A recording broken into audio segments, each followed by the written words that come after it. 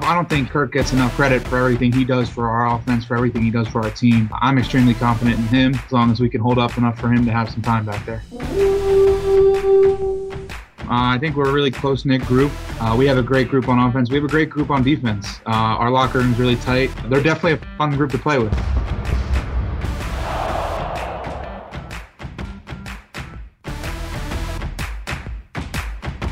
Hey, everybody. Welcome to episode 70 of the Minnesota Vikings podcast, week 13 edition. The Minnesota Vikings are still alive in the playoff hunt. I'm joined by Gabe Henderson and Jay Nelson from Vikings.com. The emotional roller coaster continues, boys. We get out with a real close one against the Panthers, and we got the 1-10 Jaguars coming to town for the penultimate home game of the season.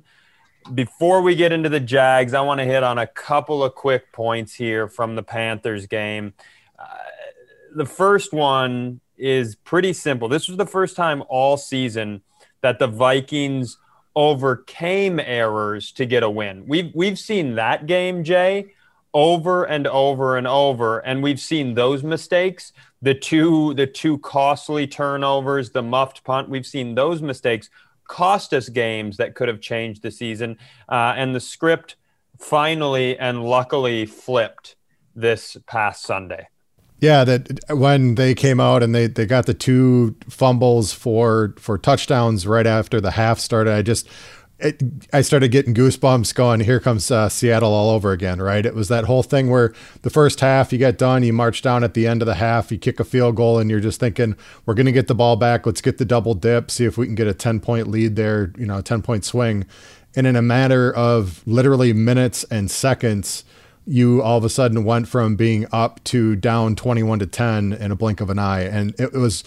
everyone's heart sank. Everyone was feeling a little discouraged, saying, oh no, not again, a little Charlie Brown syndrome. But it was nice to see the perseverance and the tenacity of this team come out and to see Kirk lead him down the field. Even when later in the game, you had the missteps that you did, you had the muff punt by Beebe, to be able to see some of the redemption story kick in at the end was really fun and great for this team to see, even though you had to bite your fingernails to hope they shanked a kick at the end so you could hold on to win.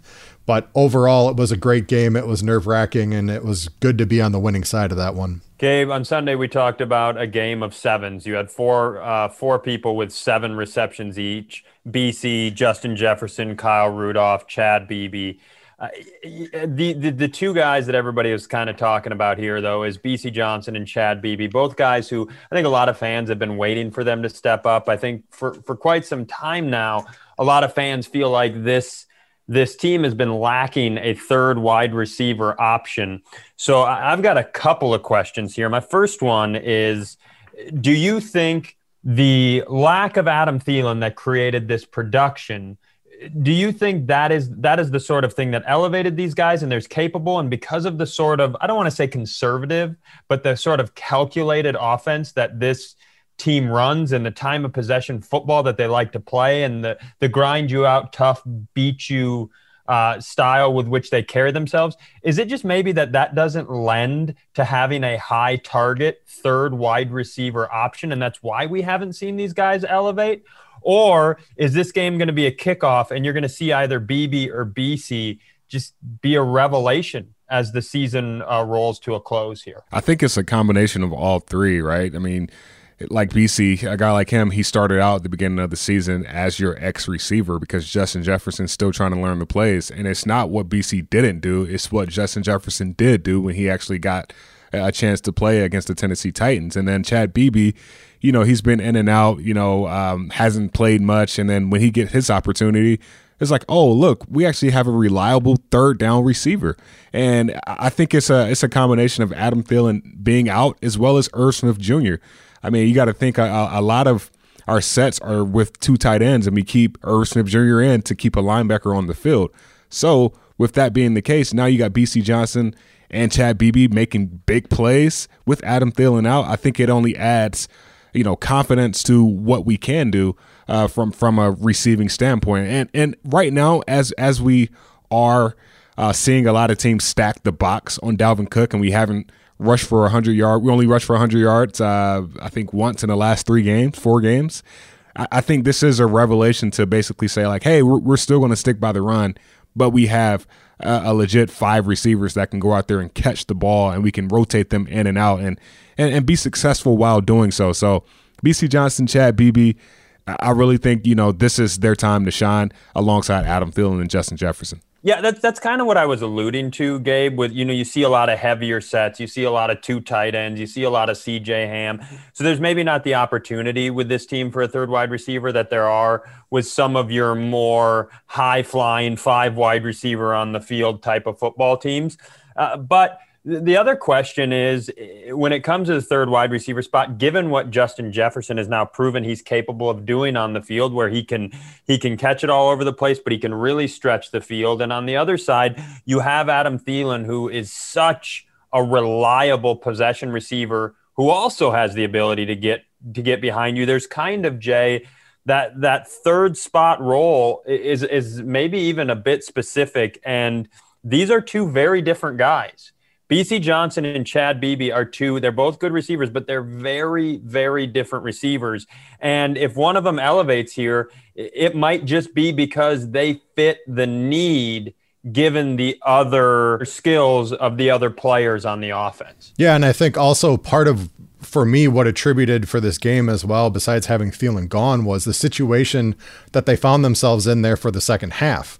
They were playing from behind by at least 2 scores, and so they had to throw the ball more. And I think if Carolina was willing, especially at the end of the game, to just rush three pass rushers at that point, then that means you're going to be going 4 and 5 wide more often, trying to hit big chunks down the field. Now, because of both of their personalities, because of both of their skill sets, part of the thing in the past was there were situations at times where in a big moment they throw it to them and they might drop the ball.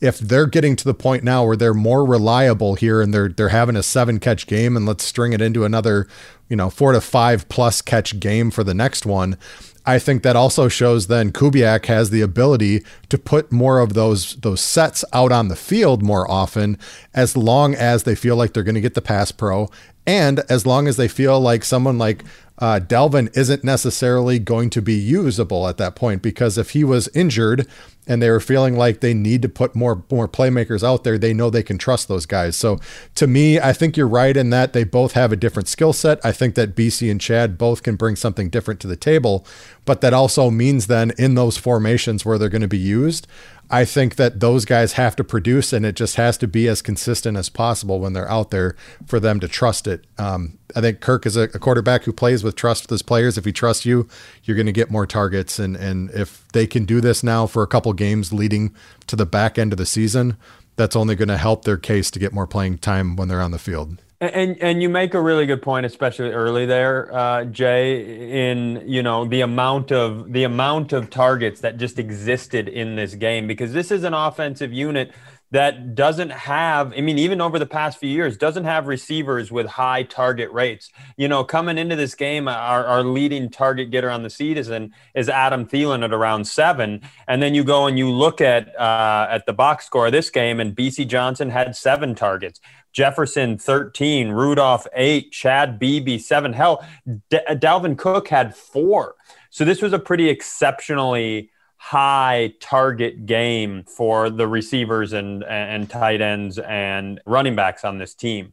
The only other thing I want to talk about here before we jump into the Jacksonville game is obviously Cousins is a lightning rod. We talk about it week in and week out, and he came through big time in that game. It was such an interesting end because, we were a slopped kick away from people talking about Teddy Bridgewater and his launch into the sun that got somehow brought down by Curtis Samuel there at the end of the game.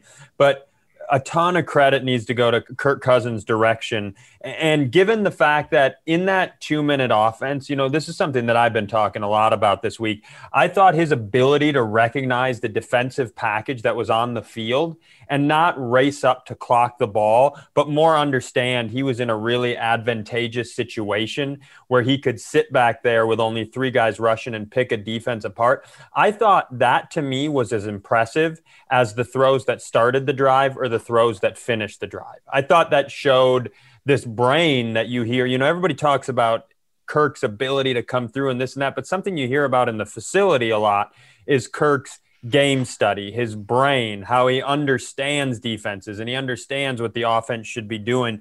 And as Gabe, this season winds down and Delvin is getting a lot of work. And we saw last year, week 11 to 17, Delvin, A, we had a little bit of an injury issue, but B, his yards per carry came down a little bit. You get late in the season, as Jay said, you're getting the box stacked heavy. Is this a situation where you're going to see Kirk Cousins adjusting at the line of scrimmage and seeing man coverage with guys in the box and taking a few shots downfield?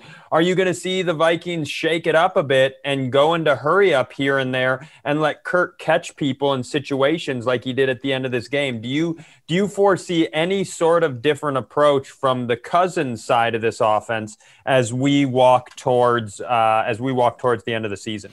I think he'll have more room to make audibles on the go, but I don't see anything changing. And like Jay said, you were just in a weird spot. The first 2 plays of the second half were 2 touchdowns for the other team. So if we're in a situation where we have to play from behind, yes, of course Kirk is going to play. Have to be dependent on more. I mean, this is his first game this year with over 40 pass attempts.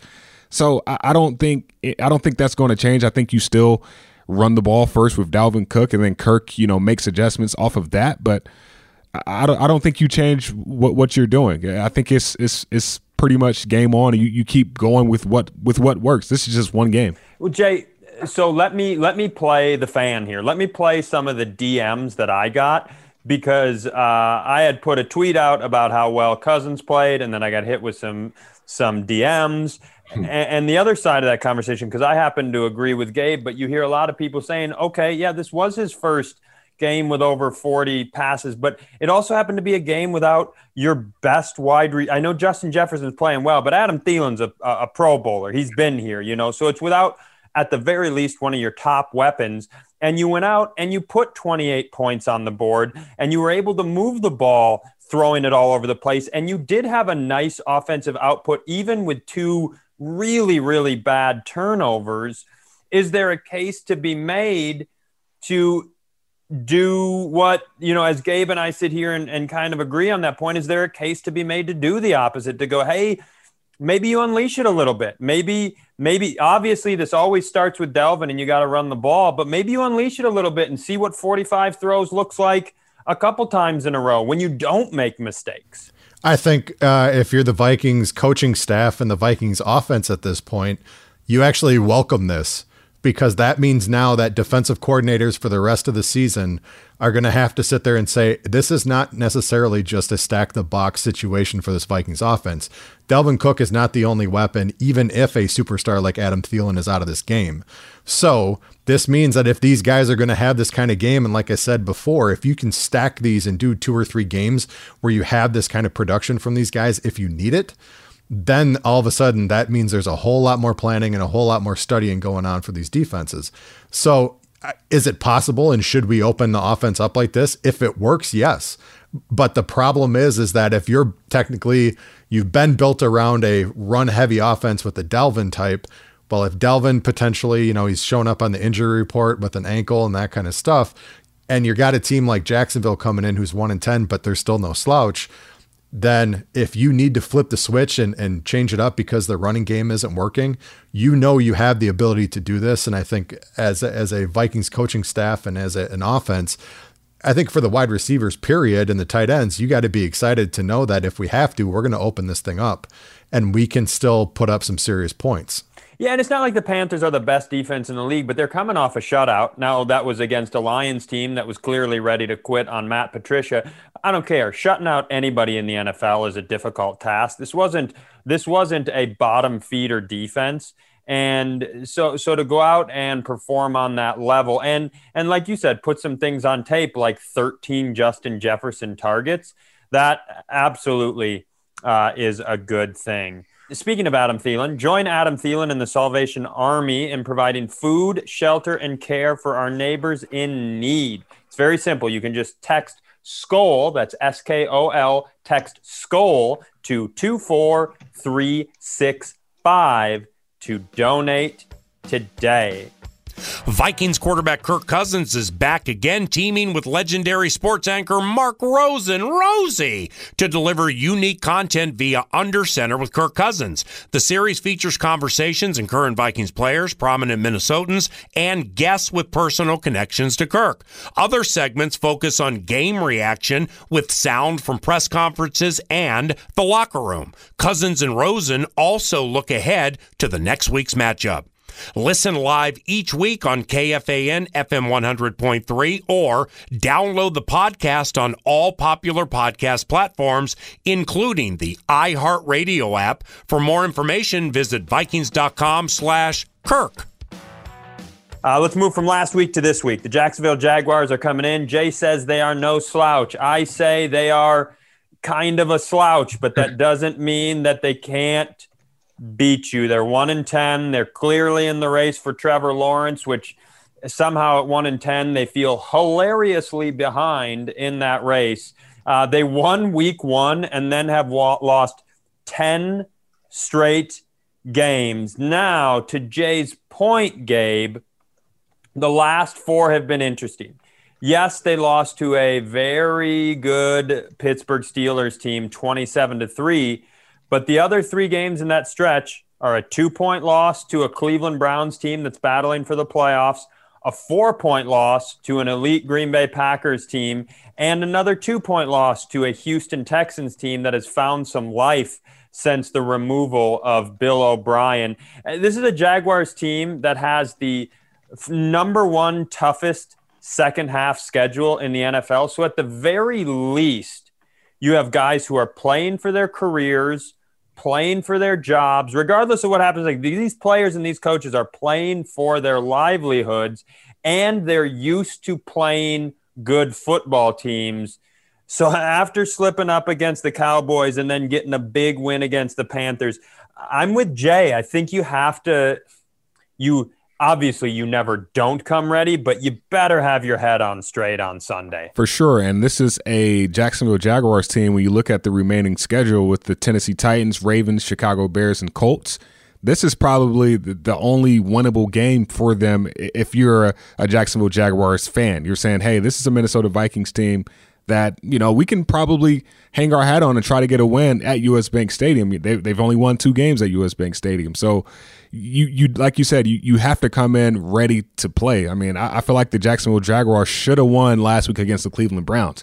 They get a field goal block, and then they miss an extra point. That's 4 points right there that they could have got back, and they lose by 2 points. So this is a team that are, I would say, starting to find their identity. And the Minnesota Vikings, we've seen this before. We've seen, we've played a team that was coming off 1 win that just fired their head coach, and they came to US Bank Stadium and they beat us. And they beat us pretty bad. The Atlanta Falcons is who I'm talking about. So I'm not going to say that's the case, but you got to think that there's a lot of similarities between that Atlanta Falcons team and this Jacksonville Jaguars team regarding what they're going through internally, coming to US Bank Stadium, looking for a win against a team that's still trying to find their identity. And you want to talk similarities. I know you're talking the Falcons game. Let me talk Cowboys game here. The Cowboys, we talked about it walking into that game. I thought that the return of Andy Dalton provided a level of stability that created an environment that bred regression in the category of their turnover problems and just their overall mistakes. It was a stability moment. And I think part of what you saw in that Cleveland game last week, Gabe, was Mike Glennon. Yep. I mean, Gardner Minshew is Gardner Minshew. He started, he plays 7 games, but you had a guy in there the last 3 before that, Jake Luton, who is, I hope Jake Luton has a fantastic career, but Jake Luton is not a guy who should be in that position right now. And Mike Glennon, whether you want to poke at his contract that he got in Chicago, his time before that, it is a guy who has been in moments. This is a guy who has started games. This is a guy who is a viable backup in this league. And if he walks into the building, we talk about this every week, Jay, and he plays a mistake-free football, and the Vikings don't clean up this pattern of mistakes that they seem to be turning in and week out, that's how you take a 1-10 team that you should walk through and turn them into a 1-10 team that is all of a sudden dangerous. Like you had said, they're 1-10, so they are hungry. They're playing for their careers. And I think when you have a guy like Mike Glennon, that one of the little nuggets for Mike Glennon was he was the quarterback that got swapped out in week 5 when Mitch Trubisky came in and played for the very first time against the Minnesota Vikings. So when he was at the Chicago Bears, Glennon has had some run in this league. And if you're 1-10, what you're saying as a Jaguars organization is we need to make a change regardless. Anything. Throw anything at the wall to see if it sticks. And what you saw was increased production. They were able to get 25 points against a tough Cleveland team this season. Now, that means you have a week of film on Mike Glennon, so the Vikings defense at least aren't coming in cold with a quarterback you haven't seen in 4 years. But at the same point, that means that if there's a shot in the arm and now he's more comfortable with the offense, he's more comfortable with the running back and the wide receivers and the tight ends, then that means that Mike's going to walk in here in favorable conditions in a US Bank Stadium and be able to, again, put up some yardage and put up some points. So defensively, the thing that's been killing me is that defensively, we've had these big moments where you're saying, make a big play, make a big moment, stop them from making a drive. Mike Glennon's going to come out and say, I have nothing to lose. I'm trying to keep my career here. I might get a chance to be a starter next year. And that means that Mike Glennon's going to give us everything he's got. And hopefully this defense comes to play on Sunday. Otherwise, it's going to be tough. Yeah, I think Mike Glennon is, like you said, is definitely playing for a starting job or a key backup job for another team. I just think right now, they just look at it as, hey, what do we have to lose? Like, what is there to lose? If we go to Minnesota and lose, we were expected to lose, but we don't have a GM. We don't know what our future holds. So the best thing we can do is put out a good tape, and hopefully the new GM or the new head coach or another GM for another team will see this film and say, hey, I want that guy on my team. So Mike Glennon, I think he has, like you said, he has a lot more to gain than lose. And it's not like they're devoid of weapons. They got a stud young rookie running back in James Robinson, 900 yards on the season, 6 touchdowns. And he's also getting it done through the air, a few hundred yards, a couple TDs through the air. A talented group of young receivers. Laviska Shenault is still there. Keelan Cole Sr., DJ Chalk Jr. They have, and Chris Cooley's down there. It's just, this is a group that I actually believe is a pretty talented group, but there hasn't been an ability to consistently get them the ball so far this season. So you have some weapons down there that the team is going to have to be ready for. Jay, here's the thing that sticks out to me the most. The Jacksonville Jaguars they're putting up 4.6 yards rushing a game. They are giving up 4.5 yards rushing a game. So it's literally a wash. We know that this football team is going to want to run the ball with Dalvin Cook. We know that this defense, to be successful, is going to need to stop the run against this young rookie stud. Which direction do you see the teeter-totter of these two similar numbers being weighted this game? I think the thing, if you're Jacksonville, seeing what other teams have done, even the Panthers last week when they were kind of giving you the Cannon Davis combo platter, they were trying to attack our defense on the left-hand side, and they were trying to get outside to the edge and then cut back in, where the D end was a Fadi on that one, or a Fadi get out and they'd try to cut back into the linebackers. I think there are teams that are seeing weaknesses on our D line, or at least trying to exploit certain things that they're finding on tape. To me, if they are able to be more disciplined and gap discipline on the defensive line and the linebacker side, we can help shore that up. But there have been multiple teams this season that have gone through and tried to attack us. Now, on the flip side, I am one who would lean more towards the opponent side of 4.5 yards per rush. because it's happening more consistently and at a higher volume. So opponents are getting 1,498 yards rushing this season against Jacksonville, where Jacksonville was getting 1,113. So the yards per rush is similar, but opponents are sticking with that running game more often against Jacksonville, and they're gouging them for another 385 yards over the top in the same amount of games. So for me, I look at this of if they're giving up 136.2 yards per game to their opponents rushing wise, there is no reason, minus a serious injury to Dalvin, that we would not try and increase the workload for Dalvin this week. They have I'm going to list off a couple of problems that they're struggling with that Viking fans will probably feel like is a familiar noise in terms of the words that I'm going to say. I think it's more dramatic and more pronounced with the Jaguars, and I think these two issues have caused more widespread problems.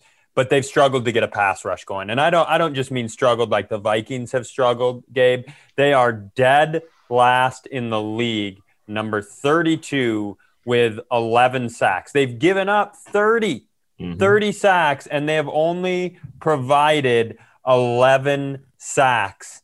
And for a guy like Kirk Cousins, who, if you really want to get to Kirk Cousins, you get some pressure in his face and you collapse a pocket around him. We talked earlier about him putting up a bunch of throws and having a big day. He's got to be pretty excited against a defense that doesn't seem to pressure a quarterback a whole lot. For sure. And you look at that and you say, hey, well, there's going to be a lot of opportunities downfield. The play action pass should work this week because I shouldn't expect somebody to be in my face when I, fake the handoff to Dalvin Cook. But I think out of all these numbers that really stand out to me, I think it's the yards per play. The Jacksonville Jaguars are last in the NFL in yards per play, with, giving up 6.3 yards per play. We're second in the NFL in yards per play, 6.4.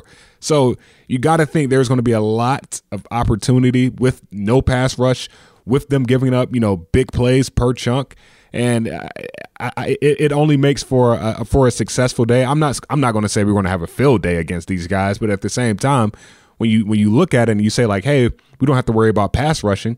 Well, look, we can, do everything that we want to do. We can run the ball, get 5 yards per play, and, let them sack the box. We can throw it over the top. So I think this game just comes down to not turning the ball over and taking what the defense gives us. Yeah, because that's the other one. The Jacksonville Jaguars are -5 on turnover ratio. The Vikings, we sound like a broken record, but that is the difference in this season for this football team, are the turnovers in Seattle, the turnovers throughout the year. If this team controls possessions and doesn't turn the ball over. And Jay, I think the other thing that you look for when you play against an opponent that you believe to be inferior, we're not going to insult the Jaguars, but if you look at a team competing for a playoff spot versus a team competing for a top draft pick, there is a disparity here.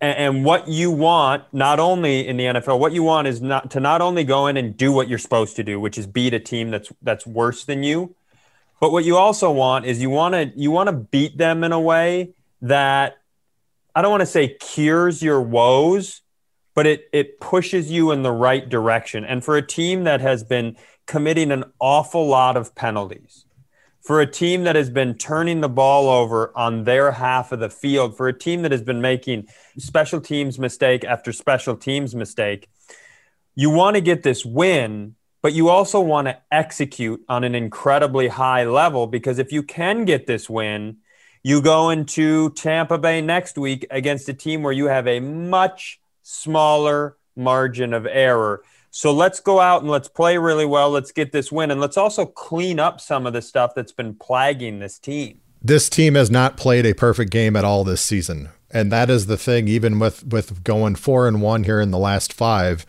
that it's still encouraging that you can still get better. But for what we've been doing and the mistakes that you've been making, it's been very, very frustrating watching these games saying, why are we shooting ourselves in the foot? You have an opponent now who's coming in at 1-10. They're looking to the offseason. They're ready for the next 4 to 5 weeks to be done. Get right with these guys and get some confidence built on all phases, whether it's the offense putting up points, the defense making stops, but special teams wise, knock through some field goals, run your assignments clean, keep your lanes clean, and see if you can just play the perfect game and build that confidence for the next week, because Tampa's got a bye this week. So Tampa's going to be coming off a bye week. They're going to have 2 weeks to game plan. They're going to be feeling fresh. And for me, you get this Jacksonville Jaguars team who you are supposed to beat.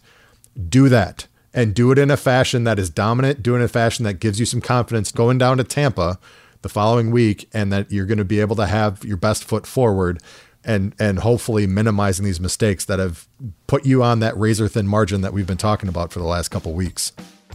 The Voyage delivers unprecedented access to fans who will be able to get inside the office of Coach Mike Zimmer and have an insider's look and listen during his talks with the team.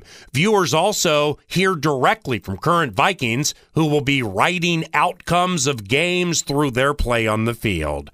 Watch bi-weekly during the NFL season on the Vikings digital and social channels, including Vikings.com, the Vikings mobile app, Vikings Now, the team's connected TV app, YouTube, Facebook, and Twitter. Watch today and find out more at Vikings.com/voyage.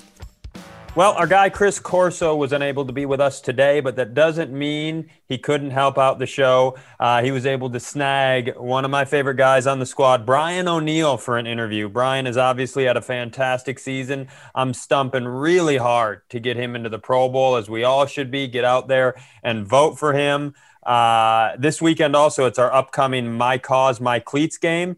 So you can hear from Brian on how he thinks the season is going and why this weekend means so much to him. So let's get into it. Chris and Brian, go ahead and take it away.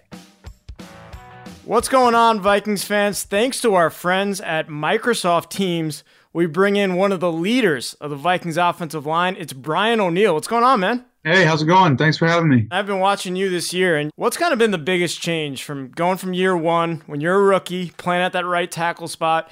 Now it seems like you're just handling guys out there. What's been the biggest difference for you heading into year three, sir? I wouldn't say I'm handling guys. I'm just trying to get a better grip of the offense and try to, improve some technical stuff and try to get better every week. I think that's something that's kind of lost in the NFL these days, is being able to try to continuously improve week after week.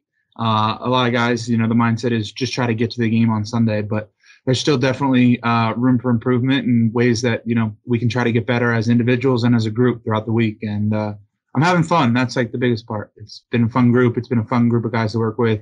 Great coaching staff. It's enjoyable to be around everybody who's here. Watching you play this year, you've been going up against quite the competition. You go up against a guy like J.J. Watt one week, then you look up and you see Khalil Mack.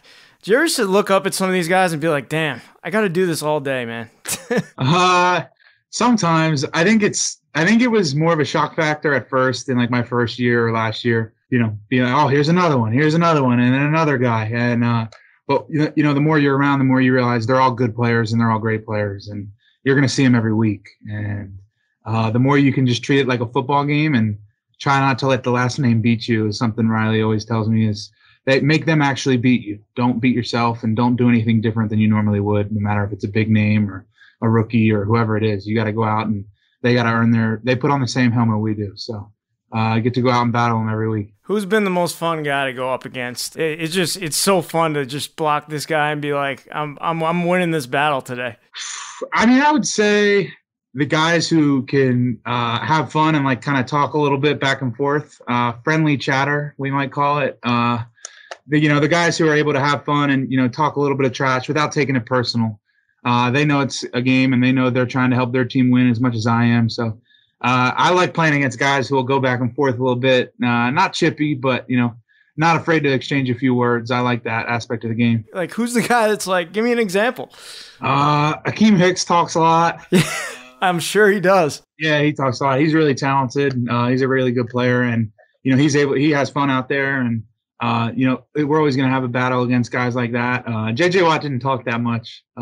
That's shocking for both of those guys as players, but a couple of the other Texans did. I did a mic'd up against the Texans, and there was a little bit you saw from some linebackers on there. So it's all fun. I like having a little bit of fun out there. A lot of Vikings fans think you're a quiet guy, but talking to some of your teammates, they say you're a loud guy. So I think Vikings fans got to see a little bit of that in that mic'd up segment with Vikings.com and our crew. So kind of some of the big plays, like you see Dalvin Cook break a play, you see Justin Jefferson beat a guy, and you're going up to those guys and you're like, damn, Dalvin, they can't tackle you. Justin, they can't guard you.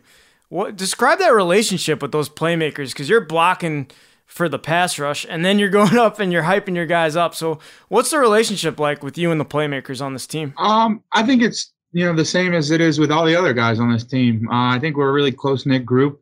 We've spent every single day together since like July 20th. So you got to enjoy the company you're around every day. And we have a great group on offense. We have a great group on defense. Our locker room's really tight.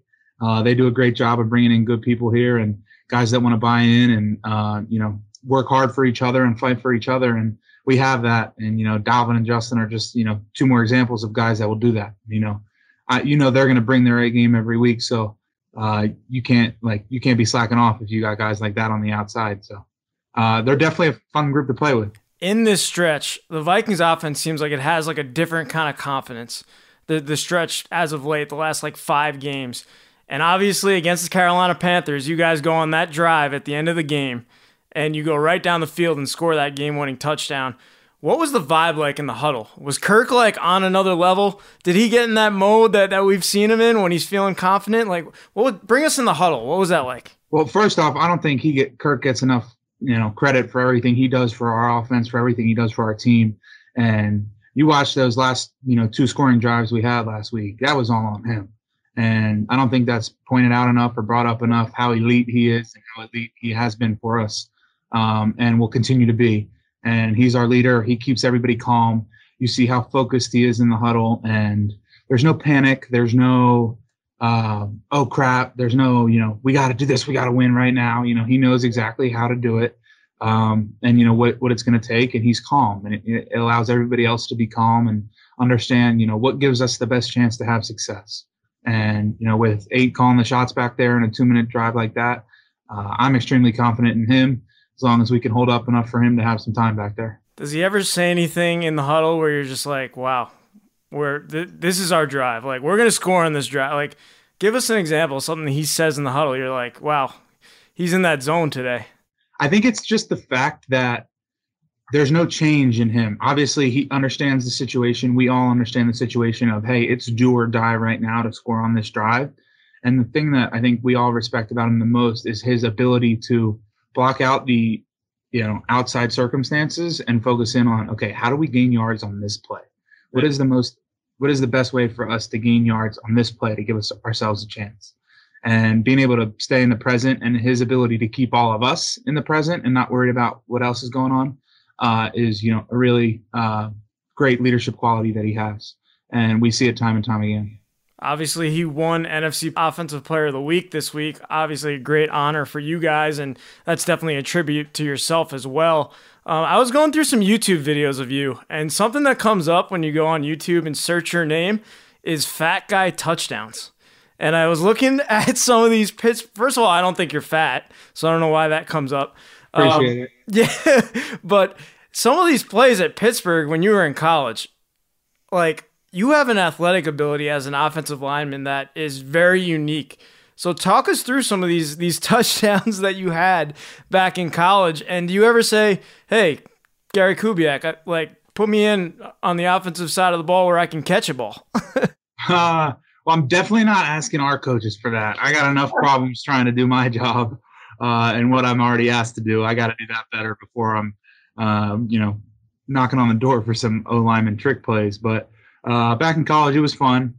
We had a really creative offensive coordinator at the time, Matt Canada. He's now the quarterback's coach for the Steelers. Right. And he did a great job with our offense that year. And we were able to have some fun with it. And it was cool. It was a fun experience, but I definitely don't ever expect it again. And I'm more worried about, trying to block those guys that you were talking about earlier. When you see a guy like Dalvin Cook run past you when you're run blocking, is there something that separates him from other players out there? Do you see him and you're like, man, this guy's unique? All the time. I mean, just the way he runs through people, runs around people, his elusiveness, his electricity, his willingness to be a great teammate. Because he is a great teammate. He's a great leader on our team. He's great in the locker room. Everybody loves him. He's just like a role model in what he does and how he prepares to play a game and how he plays the game. He has so much fun and joy when he plays, and he's competitive as all get out, and he's not going to back down from anybody. He's going to stand, toe to toe, chin to chin, and swing his best shot. And he doesn't care about the result. And I think that's something we can all learn from is, hey, no matter what, we know Four is going to be running back there, running his tail off really hard, and he's not going to back down. So neither can we. The guy next to you, Ezra Cleveland, I know he's missed the past few games with that ankle injury, but what kind of impact has he had on the offensive line? I think when the two of you are out there run blocking and pass blocking, it's tough to get by you. So what kind of impact has he had on the group? I know you guys are all close-knit. He's a great player. It's fun to have a young guy who really cares that much. We had one last year with Garrett as a rookie. I think I'd like to care. When I was a rookie, I thought I cared a lot. But he really cares, and it's important to him that we can rely on him. And that's something I really respect as a young guy coming in is, he wants a lot of responsibility, and he wants us to be able to trust him, and we do. And he studies hard. He prepares hard. He has fun at practice. He has fun in the locker room. It's really cool to, see his development from training camp in the early weeks in terms of being Ezra the person. Yeah. He's a lot more comfortable with us. He talks a little bit more. He cracks a little bit more jokes. You get to see his sense of humor a little bit. So it's fun to see him comfortable because he's a great player and he's going to be here for a long time. And I'm really excited about his future and, how far he's grown so much this year. The guy in the middle, Garrett Bradbury, I know you're close with him as well. What does it mean to kind of come up with these guys? You guys are all like around the same age, a couple of years apart, but what's it like coming up with him? I know you guys have a great bond, and we had you on with Kirk last year, and you guys were, you might have to have your own show on the Vikings Entertainment Network because you guys are great together. Just let us know whenever that happens. But maybe me and Garrett will take over 96 Questions one day. I know. What do we do? Why are we wasting time here?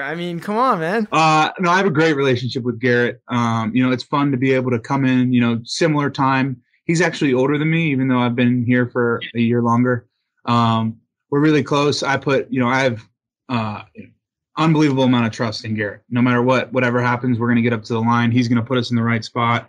I'll defer to him more times than not instead of, making my own opinion. I'll ask Garrett just because I know he's got it going on with the X's and O's, and he does a great job with Kirk and kind of leading our whole offensive line. Pretty much everything we do runs through him and what he calls, and he's putting us in the right places. And I think you've seen the improvement he made from year 1 to year 2 so far, and it's only going to get better just knowing the guy he is and how hard he works. He's going to be an elite center in the league for a long time. I believe it just because I know how he works and I know what he's capable of, and love playing with him. Love playing with them both. 5-6. What's your expectations going forward here with these next couple games? Every game's a playoff game at this point. Absolutely. My expectation is, come out and play the best possible game we can this Sunday against the Jacksonville Jaguars because that's the only one that matters. And being able to go out there and play hard and play physical and hopefully get a win, that's at the top of all of our lists. 100%. And last thing, I want to ask you about the My Cause, My Cleats initiative. You guys really show love to all these different organizations. For you, it's Autism Delaware, I believe. So tell us about that initiative and what it means to you. So last year I did Autism Speaks, like a national organization. Yeah. My rookie year I did Special Olympics, and this year I did Autism Delaware. It's a little more focused for me. I have a 31-year-old sister with autism, very low functioning, and among other disabilities. And Autism Delaware is a great organization in my hometown that helps a lot of families with resources for care, education, a bunch of different resources in order to help the families of people who have autism and help them grow and be able to have better lives. And I just wanted to share some light on that organization because they do a lot of great things for people in my hometown. So, it's pretty cool. Awesome, Brian. Well, thanks. You got a good thing going this season. We appreciate you taking the time, and man, I can't wait till we're able to actually interact with you guys in person when all this stuff is over. I know. It'll be great. Thanks for having me. Appreciate it. Huge thank you to Chris Corso and, of course, Brian O'Neill for taking a couple of minutes. We're really looking forward to Brian having a great game this weekend. Quick reminder, guys, it is game day any day when you play the new Vikings scratch game from the Minnesota Lottery with a top prize of $100,000. Are you game? Just say I'm in. Get more details at mnlottery.com.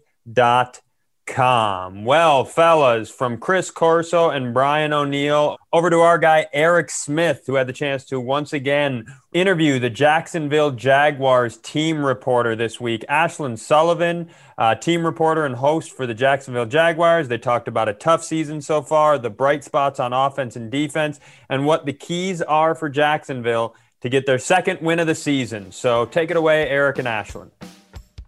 I'm Viking team reporter Eric Smith, and I'm very happy to be joined today by Ashlyn Sullivan, who is the digital reporter and team host for the Jacksonville Jaguars. Ashlyn, thank you so much for coming on today. Of course. Thank you for having me. I hope you guys are staying warm up there. We are. We're trying to. It's definitely probably a lot warmer in Jacksonville, although this game Sunday is in Minnesota. It's at US Bank Stadium, and it'll actually be Jacksonville's first trip to our new stadium in a couple years. So I'm sure they're looking forward to that.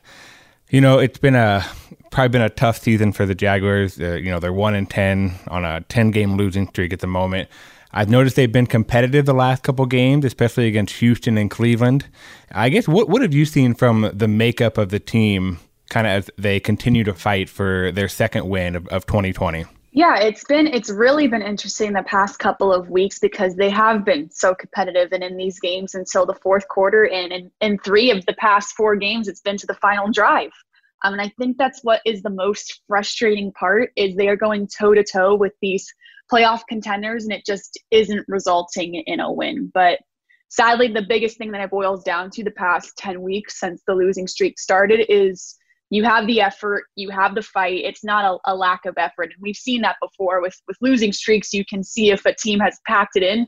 This isn't the case. It sadly just seems to be the lack of talent on the field and definitely injuries as well, especially on the defensive side of the ball. For example, you had undrafted rookie Luke Barku, who is the third cornerback going against Jarvis Landry last week. So when you look at it on paper, you're like, this isn't a fair matchup. But then they go out there and they fight and there's effort and it's close. But all in all, it just doesn't seem like the talent on the field is enough to get over the hump the past 10 weeks. You mentioned that player being an undrafted free agent rookie, and there's another undrafted rookie that's caught my eye so far, and that's running back James Robinson. He posted his 4th 100-yard rushing game on Sunday, and he's closing in on 1,000 yards. What's made his rookie season such a success so far? He is an incredible story, and I won't even lie to you. If anyone says they could have saw this coming, I think they're lying to you, because we go back to training camp in August, and that was when Leonard Fournette was on the team and the obvious starter. And conversations were starting to be had, like, you really should watch out for this James Robinson kid. He's really lighting it up in training camp. We're like, all right, I think he makes the team. And then one morning they send Leonard Fournette to the Tampa Bay Buccaneers. And we're thinking, what in the world is going on? And they said, James Robinson flat out just got this spot. He had an opportunity, took advantage of it, and made it his. And now he's the starting running back, well on his way to an 1,000-yard season. And I don't think anyone could have seen this coming, but an incredible story. And the coolest thing is he hasn't changed at all. Very, very quiet, low-key guy. Press conferences aren't his thing, and he hasn't really taken in that limelight. He was asked about the Pro Bowl, for example, today, and he was like, yeah, it'd be kind of cool, I guess. So kind of just brushing off the accolades and going to work every week. I know Jacksonville has had to rely on him quite a bit this season. There's been a little bit of turnover and kind of ups and downs at the quarterback situation. What's sort of the vibe with that group as we head into Week 13? Frankly, it seems as of now that the long-term franchise answer isn't on the roster. As of now, I think it's fairly obvious that the Jaguars will have to address a quarterback in the first round of the draft. So right now it's kind of trying to figure out who gives you the best chance to win right here, right now. And they've given all 3 a shot. As of right now, Mike Glennon will start it. And I think you're going to see Doug Marrone go down that road. He wants a veteran presence. Mike Glennon played well last week, and they just are unsure if Gardner Minshew is 100% healthy. And Doug Marrone has said, as long as we know that thumb is 110%, I don't want to take any chances getting him out there. I think if you were looking long-term into the future, I think Jaguars fans would like to see Jake Luton, the rookie, go in there, because he did show some potential, but right now they just don't have the time to progress and take time with him. They got to win right here, right now, and Doug Marrone has said Mike Glennon is the best shot for that. Yeah, we'll look forward to see Mike Glennon on Sunday. I think the Vikings have seen him once before in the past. But how about on defense? Who's kind of a bright spot on defense? Who's kind of stepped up for that unit so far, despite all the losses? There's a couple, but I'll go with Myles Jack, who was the middle linebacker last season, got moved over to weak side and has really flashed and seems so much more comfortable in that position. That's the position he played in college at UCLA. And you just see him making so many more plays. Really playmaking ability has risen and playing much more free and stress-free. I think the middle linebacker last year for him was a bit overwhelming, and he admitted that. So now that he's in his natural position, you're seeing the Myles Jack that we saw back in 2017 with the AFC Championship. We're seeing that Myles again. So that's been very fun to see. And another one that's super unfortunate was nose tackle Devon Hamilton, who was a rookie out of Ohio State. And he was really progressing every single week to the point where we started talking about Pro Bowl accolades for him, and unfortunately just went on injured reserve last week. So that was definitely a bummer because he was taking steps every single week. But those are two that have been bright spots in a difficult year. We'll get you out of here with this final question. You kind of touched on it a little bit with the quarterback situation, but at 1-10 and with 5 games to go, what would define success for Jacksonville in these final 5 games? I think it's got to be you gotta win a few games that no one expects you to win. You gotta squeak a few out here that no one sees coming. And I do think if they beat one team, if it is the Minnesota Vikings on Sunday or someone else this year, that one win will be so sweet. And maybe it does lead to a few more, but this team is trying so hard, and it's been great to see that there's been no finger pointing. I mean, every week they come to play, and we're at the point now where Jaguars fans, especially on shows, are like, no, don't win, don't ruin draft position. But this team in the here and now does not care about that. Doug Marrone doesn't have time to care about that. So one win when you're not expecting it, and as of right now, they're not expected to win any other game this season. They're not going to be favored. I think it would mean a lot to this team. Ashton, we definitely appreciate your time, and thank you for all the great insight. Of course. Thank you for having me. Thank you, Eric. And of course, thank you, Ashlyn, for diving into this Sunday's matchup. Guys, before we get out of here, let's talk playoff scenarios. The ESPN playoff machine is back, boys. I saw it before this last week's game, because I'm the sort of idiot who is in like Facebook fan groups of the Vikings. I don't know why I do it.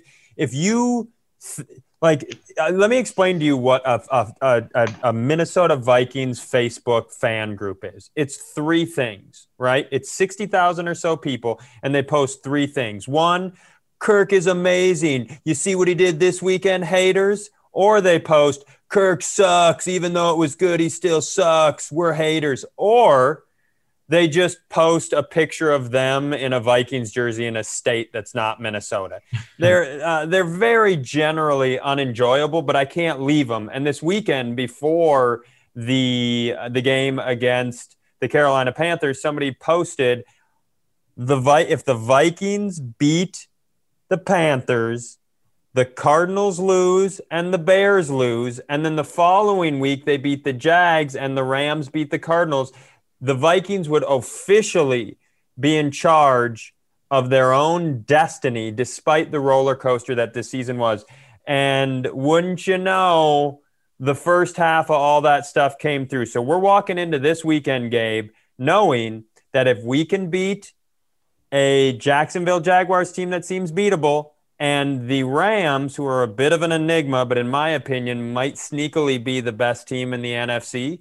If they can beat a struggling Cardinals team, you could wind up Sunday afternoon, despite all the garbage that's happened all year, officially in a playoff spot, and then you get to go play the Buccaneers to try to hold on to it. That's exciting. That's exactly what you want also. I mean, you got a team that – like you said, Arizona Cardinals team that are still trying to figure out who they are. But more importantly, we have to figure out who we are against the Jacksonville Jaguars, like Jay stated earlier. And if we do that, the Arizona Cardinals lose. It puts us in a good scenario. But at the same time, I'll always say there are 4 quarters to a season. With 16 games, you set the season up into 4s. We beat Jacksonville. We're in the playoff hunt. You got the last quarter of the season to prove who you really are.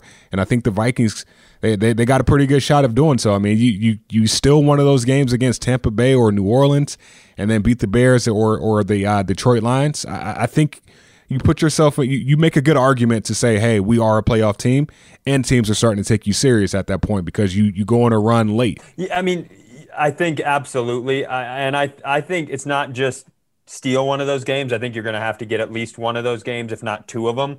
I think the interesting thing for this squad and their young players is since this past week with the Carolina Panthers, they're essentially going to be in a win or you're done situation for the rest of the year. Because if you look at the three teams competing for that final spot, the Cardinals, the Tampa Bay Buccaneers, and the Vikings, like, yes, maybe the Chicago Bears make a run at it, but it's not looking great for them right now. And the Rams, I think, are a step above everybody.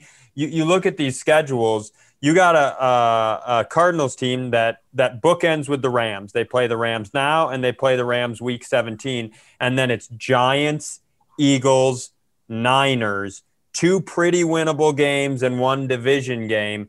That's not a terrible schedule for them. You look at the Minnesota Vikings, yes, Jacksonville seems like it's an advantageous game, but I don't care what Chicago and Detroit are going through. They're divisional opponents. We have two divisional opponents and then two top-tier teams in the Bucs and the Saints. The Bucs themselves getting the bye, if they can get by the Minnesota Vikings, they go Atlanta, Detroit, Atlanta to close the season. So basically what the Vikings aren't going to be able to rely on anybody else, Jay, in my opinion. You can't beat the Jags, slip up against the Bucs, beat the Bears, slip up against the Saints, and think you're going to get into the playoffs. I think you're going to have to take control of your own destiny by winning this weekend and hoping that, if the Cardinals lose, you're going to have to take control of your own destiny. And then you're going to have to execute all the way out, because I just think it stacks too heavily in the other directions for the other two teams you're competing with. Yeah, and part of it for me too is that it'd be one thing if we had kind of stumbled and had a couple wins, couple losses, couple wins, and we got to this point where we were 5-6. But for me, the thing about it is you were 1-5. And you've been we are in crisis mode, we are in win now mode, and we have to do this for the rest of the season. This team essentially for the last 4 weeks and for the rest of the season are in win or go home mode. So for me, the nice thing about this is that they can't rest and they know it. And it's not like they're going to be able to rest on their laurels and say, well, maybe Arizona's going to help us out and maybe the Rams might help us out, et cetera, et cetera. They know they have to take care of their own business. And I think Zimmer's had them laser focused on that, at least for the last month, if not longer. So for me, the best part is that you've put together this 4-1, you have a very small margin of error. And so handle your own business, take care of a Jags team, and then go get those hard ones and make sure that you're doing what you can and prove to yourself that you belong here, especially in this playoff hunt. Yeah, I just think these next 4 games after Jacksonville, I'm trying my hardest not to overlook Jacksonville after all we've talked about through this show. But after we take care of Jacksonville, if you don't go to the home of Super Bowl 55 and take care of your business against the GOAT and then come back home, beat the Chicago Bears, and then on Christmas when everybody's watching and don't take care of business, I personally don't think you deserve to go to the playoffs. So I'm sure Zimmer has those guys all on board, or one game at a time. But at the same time, hey, there's a lot more than just a game to make the playoffs. Hey, we want to make the Super Bowl here, man. Like that is every team's goal each year. And this year you have a chance to go to the actual site and do it and control your own destiny. So everybody says we got the New Orleans Saints number, but at the same time, they're looking at it as, hey, we know the Vikings, they're always our Achilles heel. So let's go take care of business. So there's a lot. Like there's a lot to play for these past 5 weeks. And Jay and Chris get tired of me talking about this, but I'm not a one-year Viking fan. I want to be as good as we possibly can be this year. I want to go as far as we possibly can. But I understood very early in the season what this was. With no offseason, with a ton of young players, I wanted us to play important games late in the season. I wanted a shot at the playoffs. Hell, if this team turns into a Super Bowl team that makes a run, great. But the big thing for me was hoping that all this draft capital and all these young guys and second-year guys progressed. So as you lost a Xavier Rhodes, and you lost an Everson Griffin, and you lost these veterans that were the old guard, that you felt like there was a new guard that was coming alive that could give you hope and carry you past the idea of a teardown and into the idea of competition for years to come here. And I really think we've seen a lot of life with that. I think, everybody was excited about Dantzler early on, and they still are, but man, Jeff Gladney has come on. We don't even need to mention Justin Jefferson. Everybody in the league is already doing it constantly. There's DJ just Wonnum. Eric Wilson. Yeah, DJ Wonnum, who is now not only stepping up. I mean, he gets that big field goal block last week. He just seems to be making plays week in and week out. So now we've gotten that. That was a thing I wanted. I wanted to look at this squad and go, there's a group of dudes who are going to be big-time contributors for this team for a few years to come at the very least. Check. Accomplished. Now I want to see what happens when the money's on the line. So if you can get Jacksonville and somehow Arizona loses this weekend, hell, even if they don't, but let's say they do, you now have a 4-game stretch where you can't rely on your youth as an excuse anymore. You can't play mistake-laden football anymore. You have now had 12 games to grow and prove that you belong and prove that this team has a future. And now you have 4 games to really impress those points into the league. So to me, especially given the way this season started, this is the best case scenario for this football team.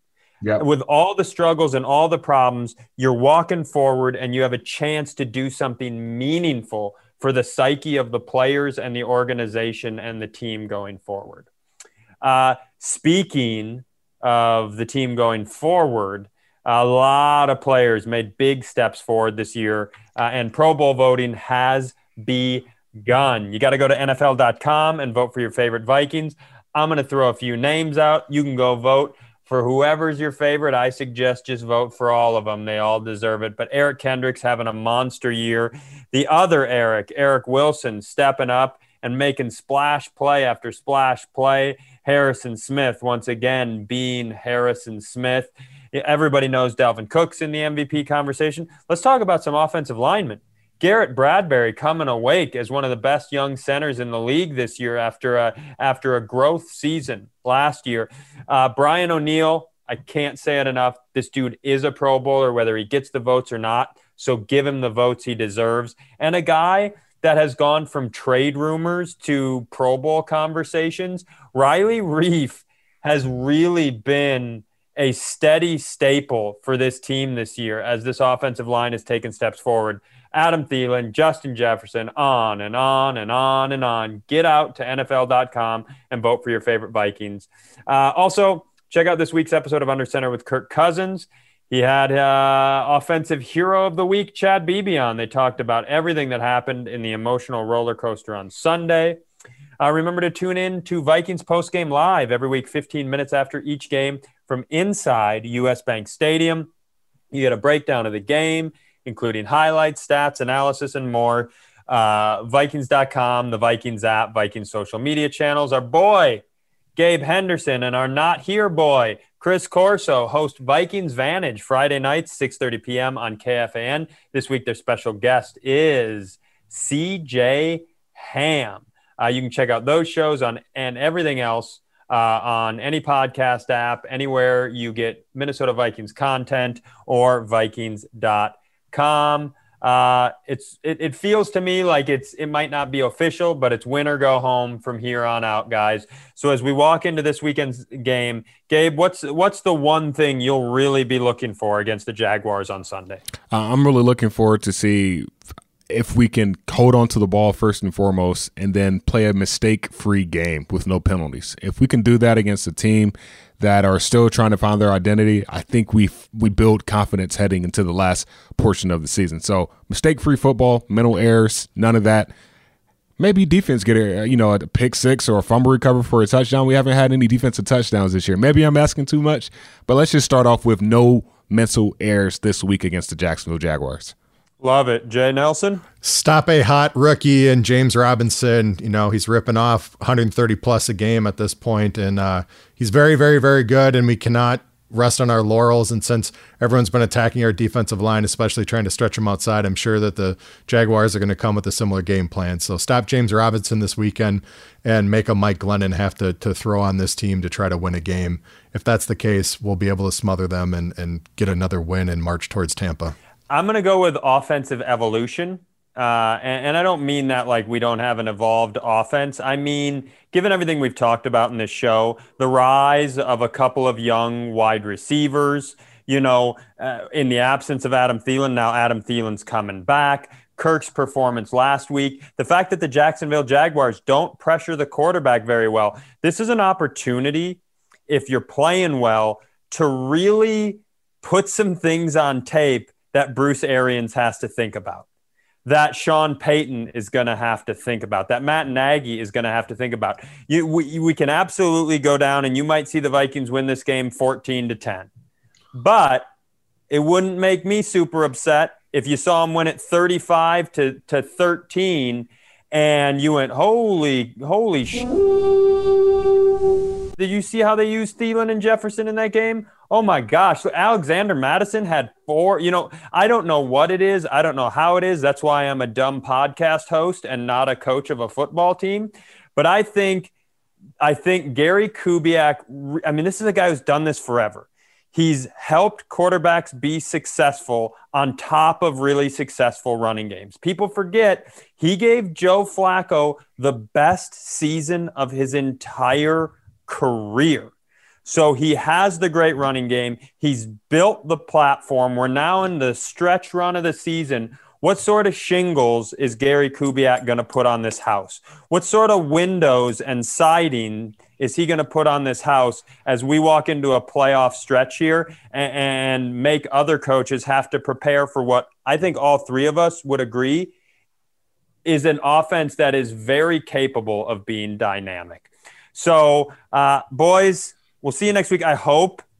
I felt so enthused after that big Bears game, and then I didn't even want to do the podcast the next week. I was so pissed off. So let's hope. Here's to hoping that our enthusiasm doesn't become size melting down anger that doesn't want to do another show. And let's hope we're sitting back here next week talking about a big game against the Tampa Bay Buccaneers. We'll see you guys next. The Tampa Bay Buccaneers. Yuck. See you next week.